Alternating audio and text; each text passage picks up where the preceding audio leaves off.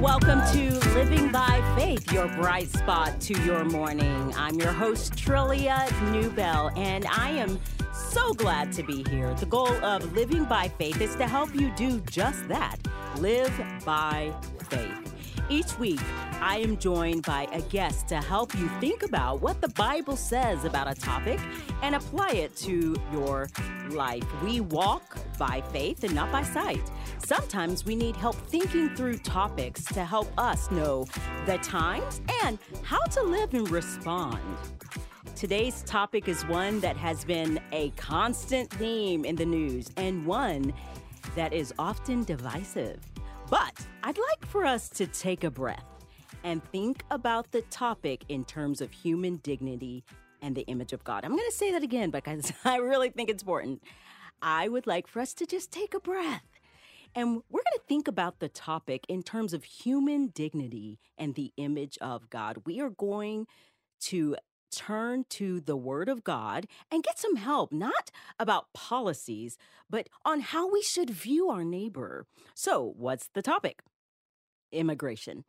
My mother-in-law immigrated to the United States from England 53 years ago. She shared that when she came alone, pregnant, and dragging along two young boys. I can't imagine her flying on this plane. I think she was 8 months pregnant and had her two little young, eight-year-old and younger boys with her. Okay, so she's flying on her own. My father-in-law, he was in the military and his plane was delayed. So they had to fly in separate planes because of the military. He flew on a military plane, back then at least. So here is my mother-in-law in New York City, all by herself. She hadn't traveled anywhere before. So from this little town in a small town in England to New York City. Now, back then, she had no real way to reach my father-in-law. When she arrived, taxi drivers were on strike. First of all, I can't even imagine. Now, she had to rely on a private citizen to get her to her hotel.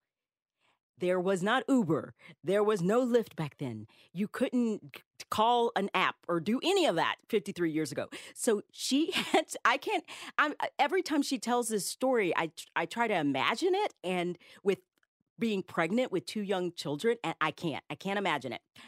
And I just think it would be so terrifying for a young mom. So she said that she sat in her hotel room, but she did make it there, with little more than a penny to her name and bawled her eyes out, waiting to see if my father-in-law would arrive. Terrifying.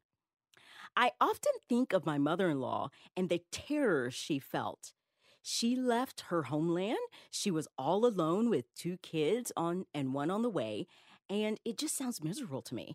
Now, of course, my father-in-law did make it, but life was very different for her. When we think of what people are going through, I think it helps to soften our heart towards them. My guest, Bree Stensrud, has done a lot of thinking about what others are going through.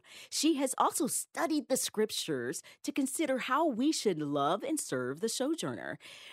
Bree, she is a human dignity advocate and the director of Women of Welcome. Her passion is to equip the church to engage more consistently in human dignity issues and develop a heart for the sojourner. She holds a Master's of Biblical and Theological Studies from Dallas Theological Seminary and lives in Colorado Springs with her husband and two kids. She is also the author of Start with Welcome, The Journey Toward a Confident and Compassionate Immigration Conversation.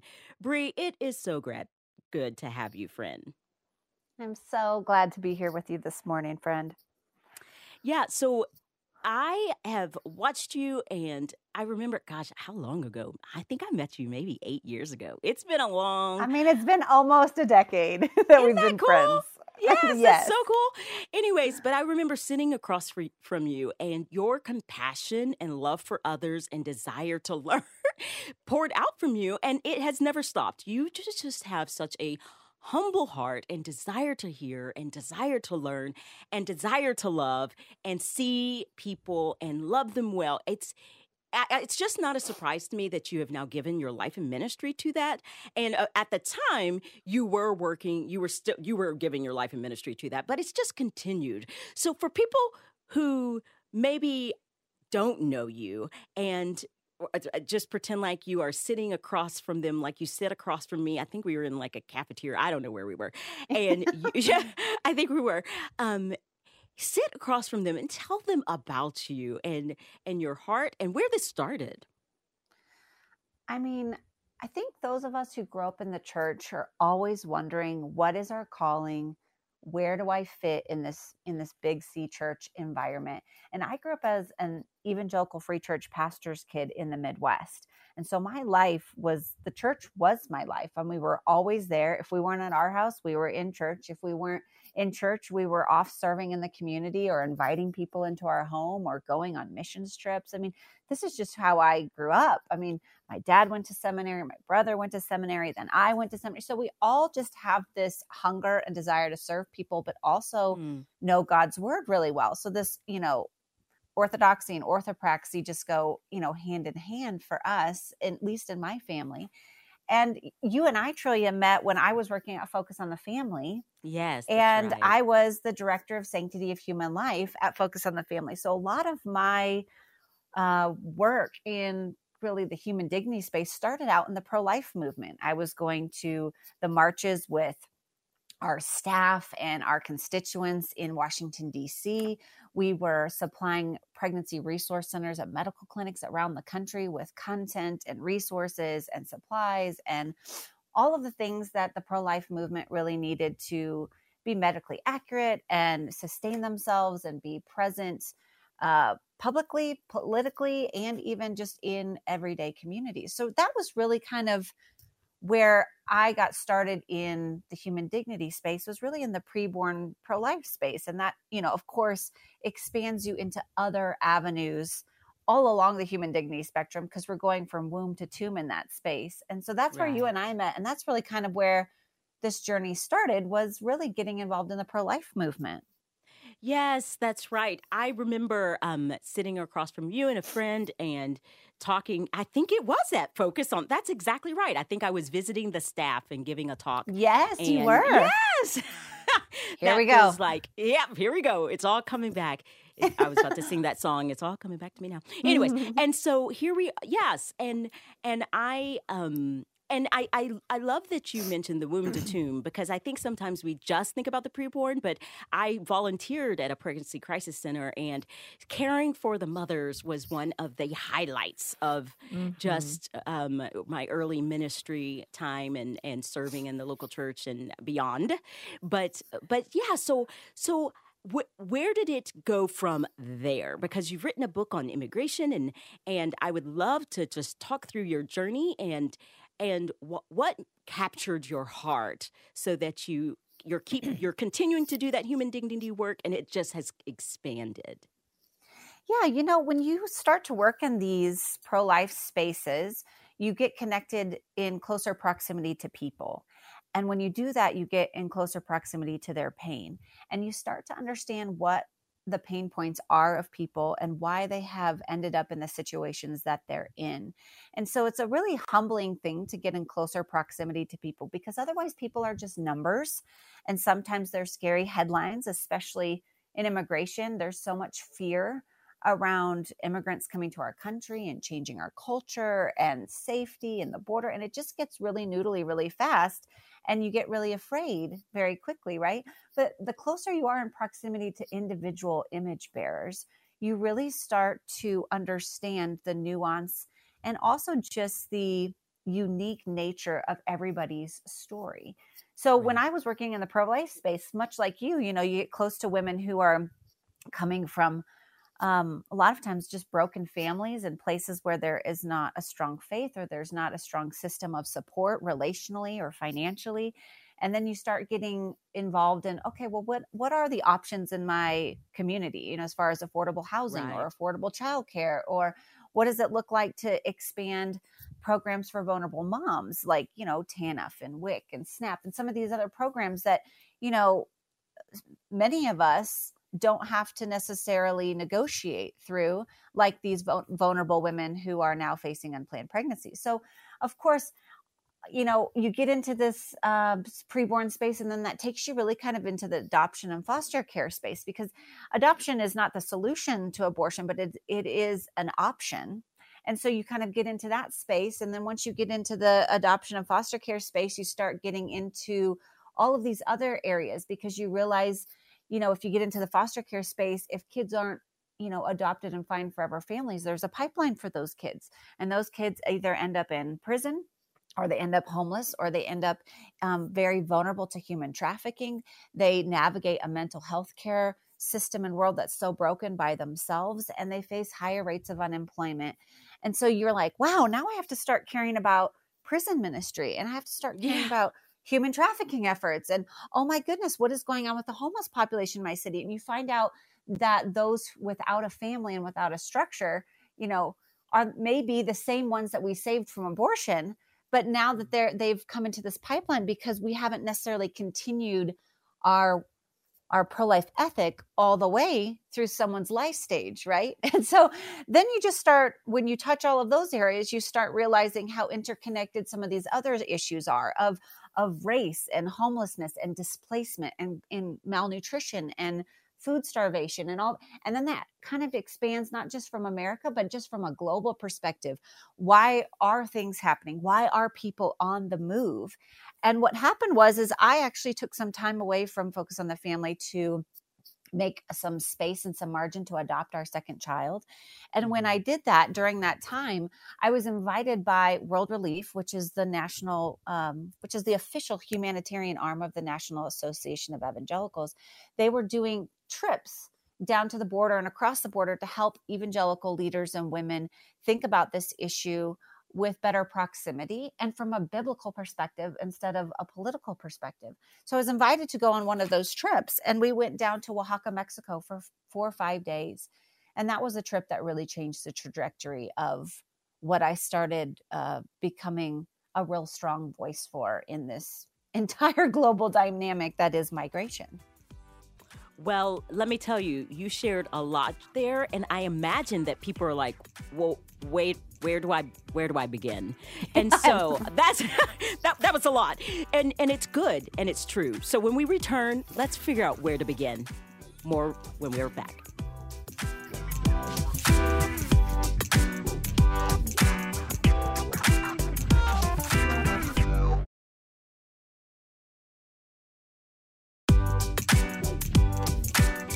Welcome back to Living by Faith with Trillia Newbell. I'm your host, Trillia Newbell, and I am so excited to talk about this topic, and I think we can have a better conversation about it. We have been talking with Bree about immigration, and I wanted to ask her, at the break, she talks about a list of all of the various challenges and really hard things that people are going through. And with all of them, all I kept thinking is, oh, we probably need to help there. Oh, what about that? Oh, what about this? Oh no. Okay. So how do we choose what to get involved in as the church? That's one question. And two, how do we help someone who's overwhelmed? So Bree, when you were listing that list, I was imagining the person listening thinking, oh, there's so much going on. Yes. There's so much to care for. Where do we even begin? And I do think we should begin with the Bible. That's where I'd like us to begin, especially when we're talking about human dignity. And then we can talk about that practice. You were talking about orthodoxy, orthopraxy. So we'll talk about the practice. But let's start with human dignity. Where do we see it in the scriptures? Oh my goodness. This is probably something you talk about on your show a lot, but we start right at the very beginning in Genesis with Genesis 1:26 and 27 about how God made people uniquely in his image and in his likeness. And when we think about life from womb to tomb and how each and every person has something that they are uniquely reflecting about God himself in this world, you think about, if we are made in God's image and likeness, that means we have immeasurable value, worth, potential, creativity. And I'm not just talking about people out there. I'm talking about us ourselves. So when we get overwhelmed, when we think about all of the needs in the world, the beautiful thing about the big C churches is that the Bible tells us that we are a body. And so that not everybody is supposed to be a hand, not everybody is supposed to be an eye, not everyone's supposed to be a foot. And so that frees us up to actually engage in areas that God has equipped us with, our experiences, with our passions, with our privilege that we have in certain communities and areas and regions of the world. And so really coming to the Lord and saying, all right, I don't have to swallow this whole thing. I need to know that it's connected, because as a body, we need to be in communication with each other about all of these pain points in the body. But I have my own role to play, and that's going to contribute to the functioning of the body and the glory of God, which is the beautiful thing, is we don't have to stress about doing all of it. We just have to ask the Lord about what part we are in the body at this season in your life and at this moment in time. That is a really helpful reminder, because I do think that, of course, right now we are thinking about human dignity and immigration specifically, but there's so many painful things in society and in our local churches, and I think it could become paralyzing for some who think, oh, if I can't do the big thing, whatever that big thing is, then I can't do anything. But what a good reminder that we are made to reflect the Lord, and that we all have been given various gifts, and we can exercise those gifts. We can think and ask the Lord, what is it that I actually can do, and do that thing. And so with that in mind, what other parts of the scriptures help us to think about the sojourner? Sure. Yeah. So, I mean, again, if we start with this kind of like foundational scripture of that each and every person is made in the image and of likeness of God, and we go from the Old Testament to the New Testament. I mean, really, in the Old Testament, the Hebrew word for stranger, foreigner, alien, that word is the word ger. And it's used over 90 times in the Old Testament, where God is instructing his people about the ways in which they should see, care, and legislate for the safety and protection of this uniquely vulnerable population. And you might not understand necessarily, like, well, what's so vulnerable about a sojourner? Well, a sojourner is somebody who is leaving their home. They're likely leaving their family. That means they're leaving their culture, their language, all of their strength and connectivity. And they're leaving that to go into a place where they likely have little connection, little language to rely on, and that they are searching out, carving out something new for them or their family. And so there's no provision for them, because back in the Old Testament, really, you had to have land or you had to have tribe in order to have provision and safety, right? And then so if you didn't have those things and you were sojourning to a new place, you were uniquely vulnerable, and the Lord knew that. And so he made so many commands throughout the Old Testament for people to be on the lookout, to provide safety and welcome and hospitality, and even economic support for the sojourner in our land. And the sojourner is actually coupled with, Tim Keller talked about this in one of his many amazing books, about this quartet of the vulnerable, which he grabbed from this really great theologian, Nicholas Wolterstorff. And really the quartet of the vulnerable in the Old Testament is this grouping that we constantly see in the Old Testament of the orphan, the widow, the sojourner, and the poor. And if God wants his people to care about really anybody in the Old Testament, he wants them to have a particular focus on caring about these vulnerable populations of people, these four: the orphan, widow, sojourner, and the poor. And so over 90 times, the Lord is calling attention to the plight of the sojourner. He's saying, treat the sojourner as if they were native born. Don't reap over your fields more than once, because I want sojourners who are coming through to have the edges of the field. They have, there are provisions for kinsmen redeemers, and that's in the Ruth and Naomi story. I mean, almost every major biblical character in the scriptures was a migrant at some point, or was an immigrant to somewhere else. And so this is something that the Old Testament reminds us. But then if we skip over to the New Testament, Jesus really does just kind of like level the playing field. So in the Old Testament, you've got kind of this elevation of these four unique vulnerable populations: orphan, widow, sojourner, and the poor. And then you get to the New Testament, and then Jesus is asked, well, who is my neighbor? As if there was someone who wasn't considered a neighbor, right? And Jesus says, well, what is the greatest commandment? To love the Lord your God with all your heart, soul, and mind and strength, and to love your neighbor and yourself. And he says, well, who's my neighbor? And he tells the story of the Good Samaritan. And he said, who do you think was, the neighbor there in that story? And then he also just goes on to speak in parables and stories. And in Matthew 25, Jesus talks about when the kingdom of earth is, or the kingdom of heaven is here, he talks about separating the sheep from the goats. And I will know my people by how they fed the hungry and how they clothed the naked and how they housed the homeless and how they took care of the sick. And he said, and everyone's like, well, when did we see you homeless, sick, naked, tired, afraid? And he's like, whatever you did to the least of these who are experiencing these things, you did unto me. And whatever you did not do for those, you didn't do unto me. And I think that kind of gets tension filled when we think about trying to hold what keeps us comfortable and safe and what fits in kind of the margin of our lives with what the scripture actually demands that we do in meeting the needs of others. It's a very radical way to show authentic Christ-like welcome and hospitality. And frankly, sometimes the church is pretty rusty at this kind of radical hospitality that he is calling us to.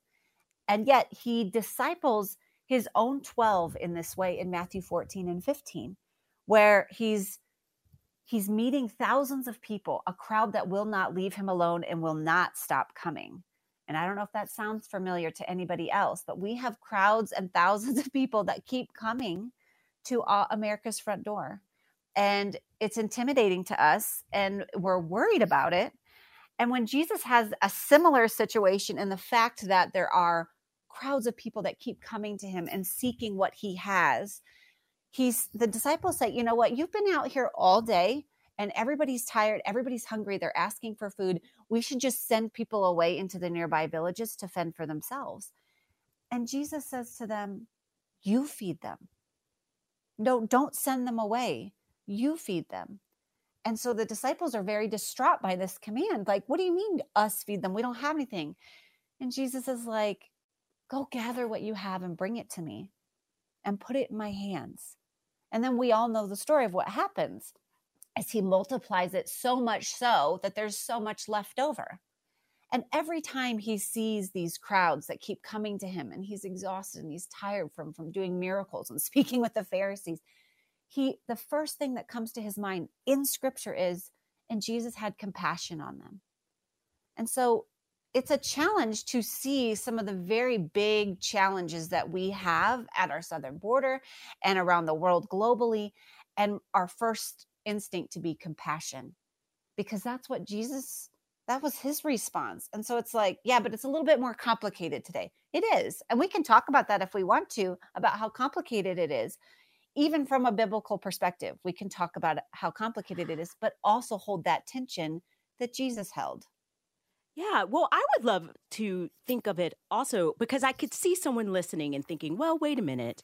Yeah. They were coming to Jesus. They weren't coming to like a random land. They wanted to see the Savior. So so wrestling, would you just say that what you're trying to say is that they should be like, that we as Christians should emulate Jesus in our love for neighbor? Because it is different because they're, or would you say that it's equivalent, like what you see in the scripture? No, we definitely, the Bible doesn't have anything to say about U.S. immigration policy. Right. But it has so much to say about how Christians are to treat immigrants and refugees. And so sometimes we get this, I guess the best way to describe it is we kind of get this empire mindset that sometimes trumps our kingdom mindset. So as a country, if putting on this empire mindset, right? As a country, America and its government has the right to, and also the responsibility to provide for, above any other citizens, the health, safety, and well-being of its citizens. That's the role of government. Okay, so put that off to the side. That is true and well and good. The other part is, as Christians living within a country with a lot of privilege, it doesn't mean we don't have problems. It just means we have a lot of privilege. We have a lot of things we could put in Jesus's hands, is what I'm saying.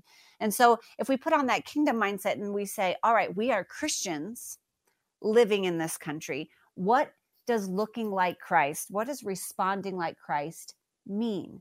And in Romans 15:7, when he says, welcome others as I have welcomed you for the glory of God, it's not about anything else other than the glory of God. Our whole lives should only be concerned about the elevation of Christ in our lives, so evidently so that everybody can see and wonder, what is this peace you have? What is this welcome you have? What is this love you have? Tell me more about that.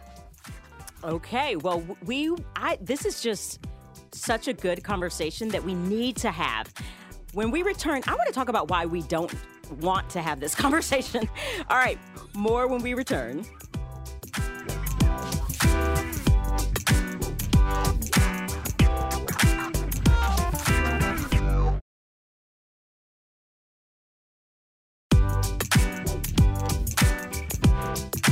Welcome back to Living by Faith with Trillia Newbell. I am your host, Trillia Newbell, and we are talking about immigration, human dignity, the compassion of Jesus, how in the world we can or cannot get involved. Like, what do we do? What do we do? Or how should we think? And these are really important conversations. We must have these conversations. We need to have these conversations in our home. We need to teach our children. We need to be having these conversations in the church. What do we think about this, and how in the world should we act as Christians? And so before the break, Bree, my guest, was talking about Jesus and the people who came, and how Jesus instructed the disciples to feed. And so I asked her, okay, wait a minute. Can that really be applied to the U.S.? Is that really something that we can do here? And she explained, oh, no, we're talking about reflecting Jesus and loving our neighbor well. So my big question is, can we disagree? I don't think we can disagree on the fact that we need to love our neighbor as ourselves. That is a command. We can't disagree on Genesis 1, that we should view people, all people, whether they love Jesus or not, as image bearers. They are made in the image of God. Therefore, they have dignity. We must view them as God does, and we can't. So we must view people rightly as God does. We must love people well. But when it comes to all of the policies, and we're not going to go into specific policies, but I think one of the reasons why this conversation is so hard for people is that we've lost the ability to disagree. And I think we can, though. I think we can live together and disagree. Bree, what are your thoughts on that? Well, I think this issue is really difficult to talk about for so many people because of a couple of reasons. One, it is completely entangled in partisan politics, which is not anything that I like to delve into at all, honestly. It's not that there aren't public policy solutions that Christians should get involved in and consider, but I'm not interested in discipling people into a particular political way of thinking about this. What I want to do is I want to disciple the church into loving people well. And what we know is that immigrants and refugees are made in the image and likeness of God. So what does that mean for us when we think about immigrants and refugees? What does that mean about how we talk about them? What does that mean about how we engage and step in to serve where there is a need? So there's a lot of, entanglement with these partisan politics, which just is so intimidating, because a lot of the conversation and the narrative around immigrants and refugees in this country is so divisive and so fiery and dehumanizing, honestly. And so how do you find language to get into the mess of all that? Like, nobody wants to get into the mess of all that. I guarantee we're having these conversations in our home, but are we having them well, I guess? And I think the second reason why we don't have these conversations is because there's a lot of fear. There's a lot of fear about what's going on with immigration. And what I always tell people in our Women of Welcome community, and what I tell people and pastors around the country is, Christians were made to hold tension well. I mean, the New Testament Christians were living in Roman society and they were holding their faith well. And Paul was talking about how do we live in these societies and hold our faith well and shine the light of Christ and what his salvation and his redemption did for us in the light of all of the other icky stuff that was out there, right? So I'm always just saying you can have your faith and have compassion and have involvement in this space. And everybody's going to have varying viewpoints on that. But I think what we can all agree is immigrants and refugees are made in the image of likeness of God. And I also think that people are relieved when I say we should and we can have safe and secure borders and also humane treatment of people showing up at those borders. Right. So of course, safe and secure borders is, I mean, there's just no way to live and provide safety, not only for Americans, but for people on the other side of the borders who are being exploited by lax policies and lawlessness on the other side of the border. Safe and secure borders actually provide safety for people on both sides of the border. And I also think that we have to love and consider what's going on in the lives of Border Patrol agents who are working really hard to serve our nation and serve vulnerable people at the border, right? So I think people are surprised when I say, as Christians and as Americans, we can hold this tension of supporting the efforts that provide safety and security, but also holding in tension that all of those efforts need to keep in mind the humanity and the dignity of people, individual image bearers who are bringing something unique into the world and showcasing something unique in the world about their creator. And so holding these things of safe and secure borders and humane treatment of people sometimes is a big relief to hear because it's not a political statement. It's a simple, realistic statement of what really needs to take place and what we can really hold in tension together. We can love our country and we can love immigrants and refugees at the same time. Yes, we can. And one of the questions that you clumped two different groups together, so I want to separate them so that you can talk about that. So I'll ask that in a minute. But also, I just a reminder, you might be listening to this in the U.S., but this show goes beyond the U.S. So so you said immigrants and refugees. Talk about the difference between those two. Sure. And because I think that's important for us to know. And then I want to talk about opportunities to actually serve the communities. Sure.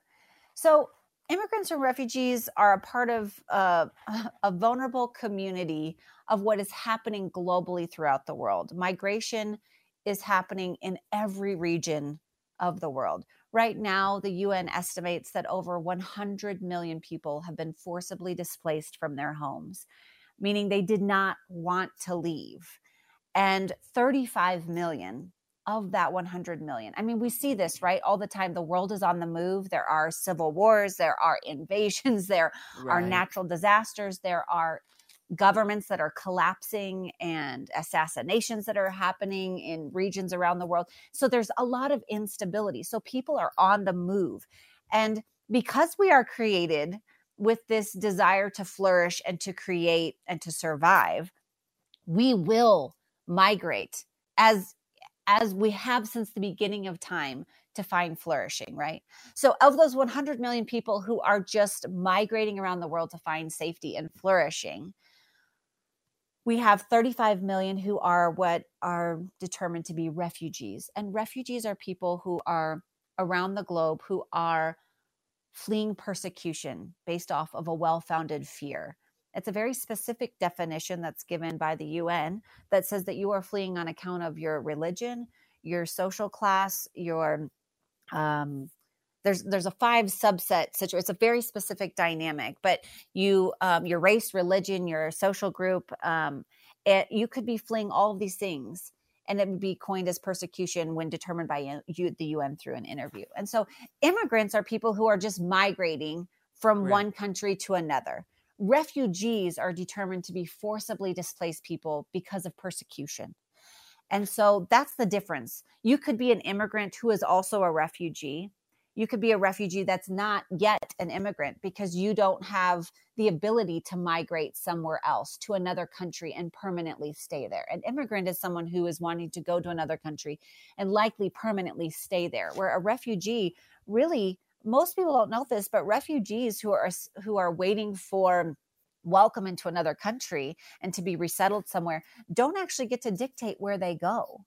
It's really about what country will take them, depending on Right. where they're from and what they're fleeing. So that's the difference between those two groups. And that's good to remember. And I think it's also good to remember that they don't want to leave Right. often, and they're Mm-hmm. forced. Yeah. And so it's a good reminder, I think, as we're thinking about the plight of people and trying to Mm-hmm. love people well, is that we don't know what they're going through. And so we want to extend grace as we're thinking about this.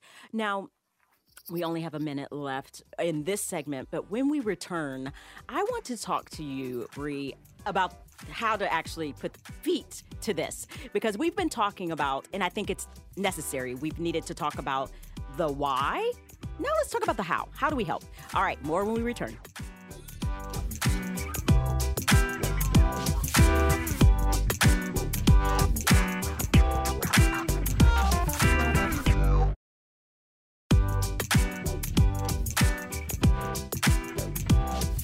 Welcome back to Living by Faith.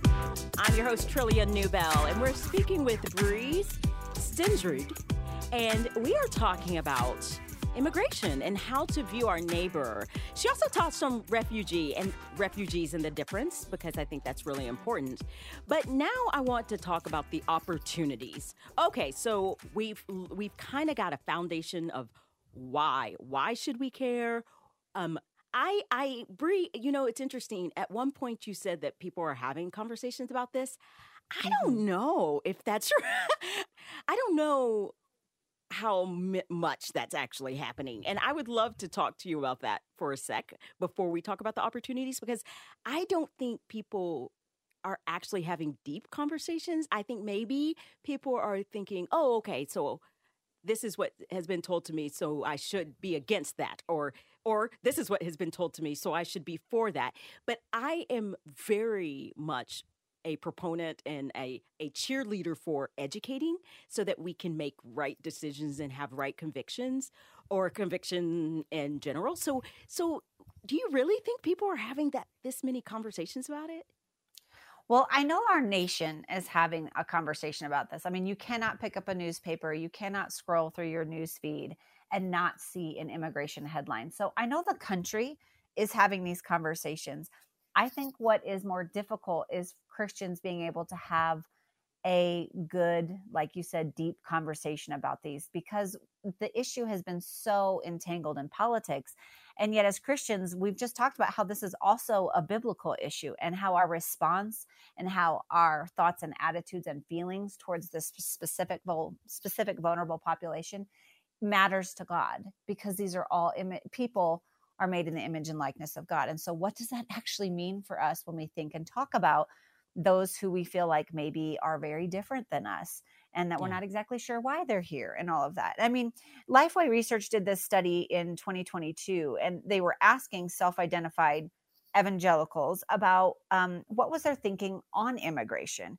And only 21% of them said that they were most influenced by their Bible about this topic. And that stat actually trails behind media influences.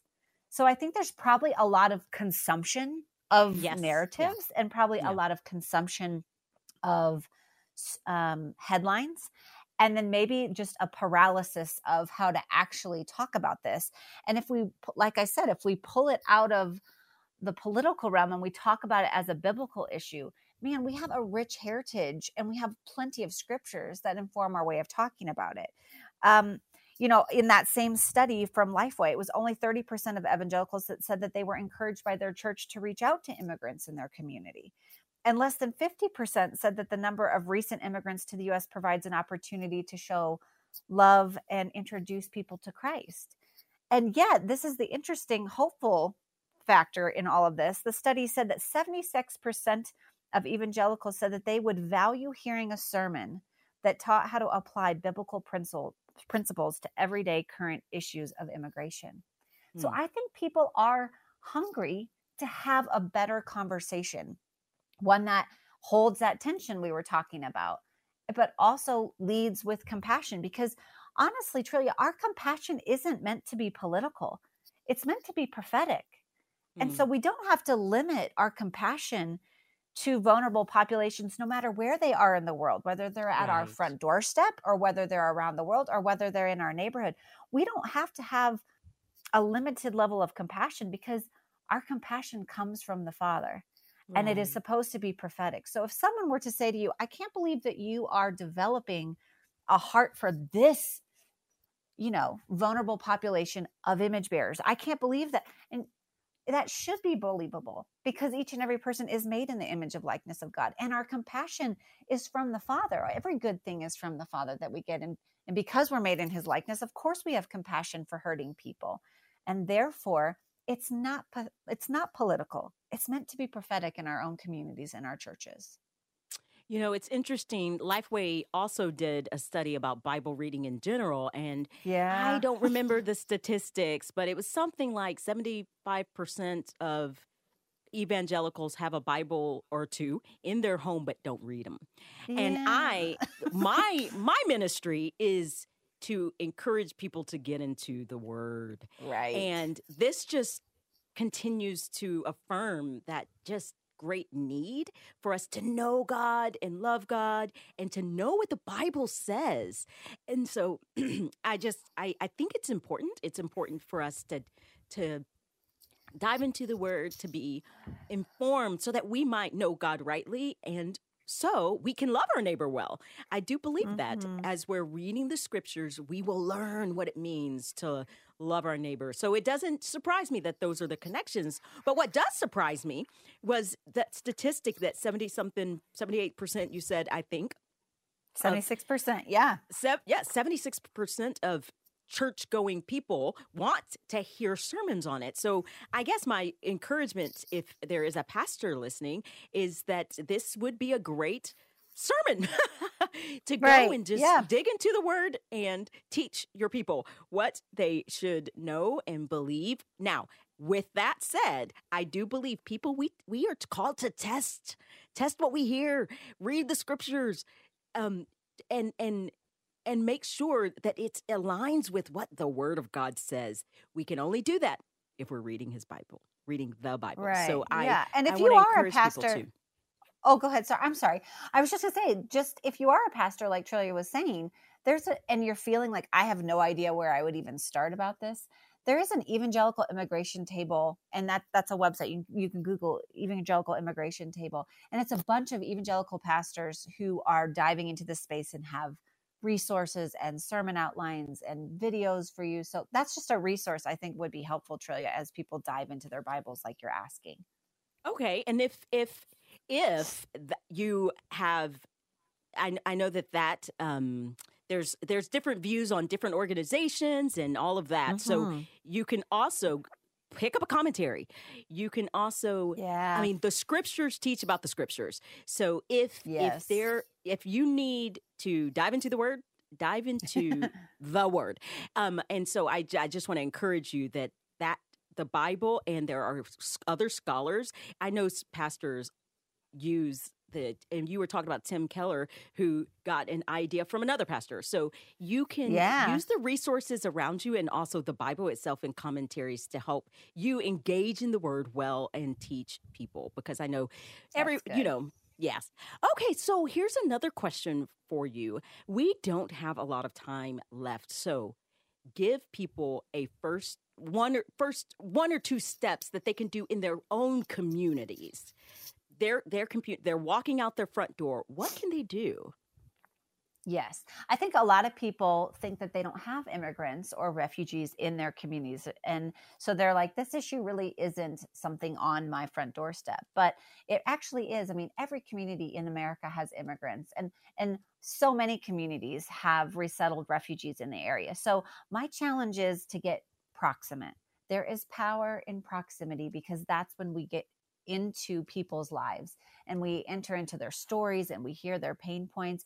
And then we can actually just start ministering with the love of Christ when we actually get close to people. So, what I would say, the biggest thing besides just reading your Bible is doing a quick Google search, immigrant ministry or services in my city, or immigrant congregations in my city, and attending immigrant congregation like services. I've done this a couple times in my city, and it's just been beautiful. I went to a Korean church. I went to a Slavic evangelical church. I've been to, so I've just been to multiple congregations. And then you realize, wow, my city is pretty diverse. And there are people here that I could befriend and love and know. And so just even poking around in your own city to understand where maybe some of these hidden and vulnerable people are, and then just asking how you can befriend and asking what are the needs of that particular vulnerable population in your city or in your region, I think is a really great place to start. I love that. One of the things that my local church does is we have a farm, and we give food to the vulnerable population, kind of that the food desert in our community. And a lot of people, because where we live, you don't think, but right in our community, there is a great opportunity to serve the vulnerable and those who need help and prayer and love and service. And so I am so grateful for that opportunity. And I also want to just say you can pray. I know that we don't use prayer as an action, but prayer is an action. So I want to encourage you guys to pray for your neighbors, to love your neighbors well. I'd like to thank my guest, Bree Stensrud, for joining me today. Thank you, Bree. Also, thanks to the behind-the-scenes team at Moody Radio, my engineer, Bob Moreau, my producer, Karen Hendren, and Laura on the phones. To hear today's program again, you'll find it at livingbyfaithradio.org or on the Moody Radio app. You may also connect with us through Facebook, Twitter, and Instagram. You can find it all at Trillia Newbell. Living by Faith is a production of Moody Radio, a ministry of Moody Bible Institute.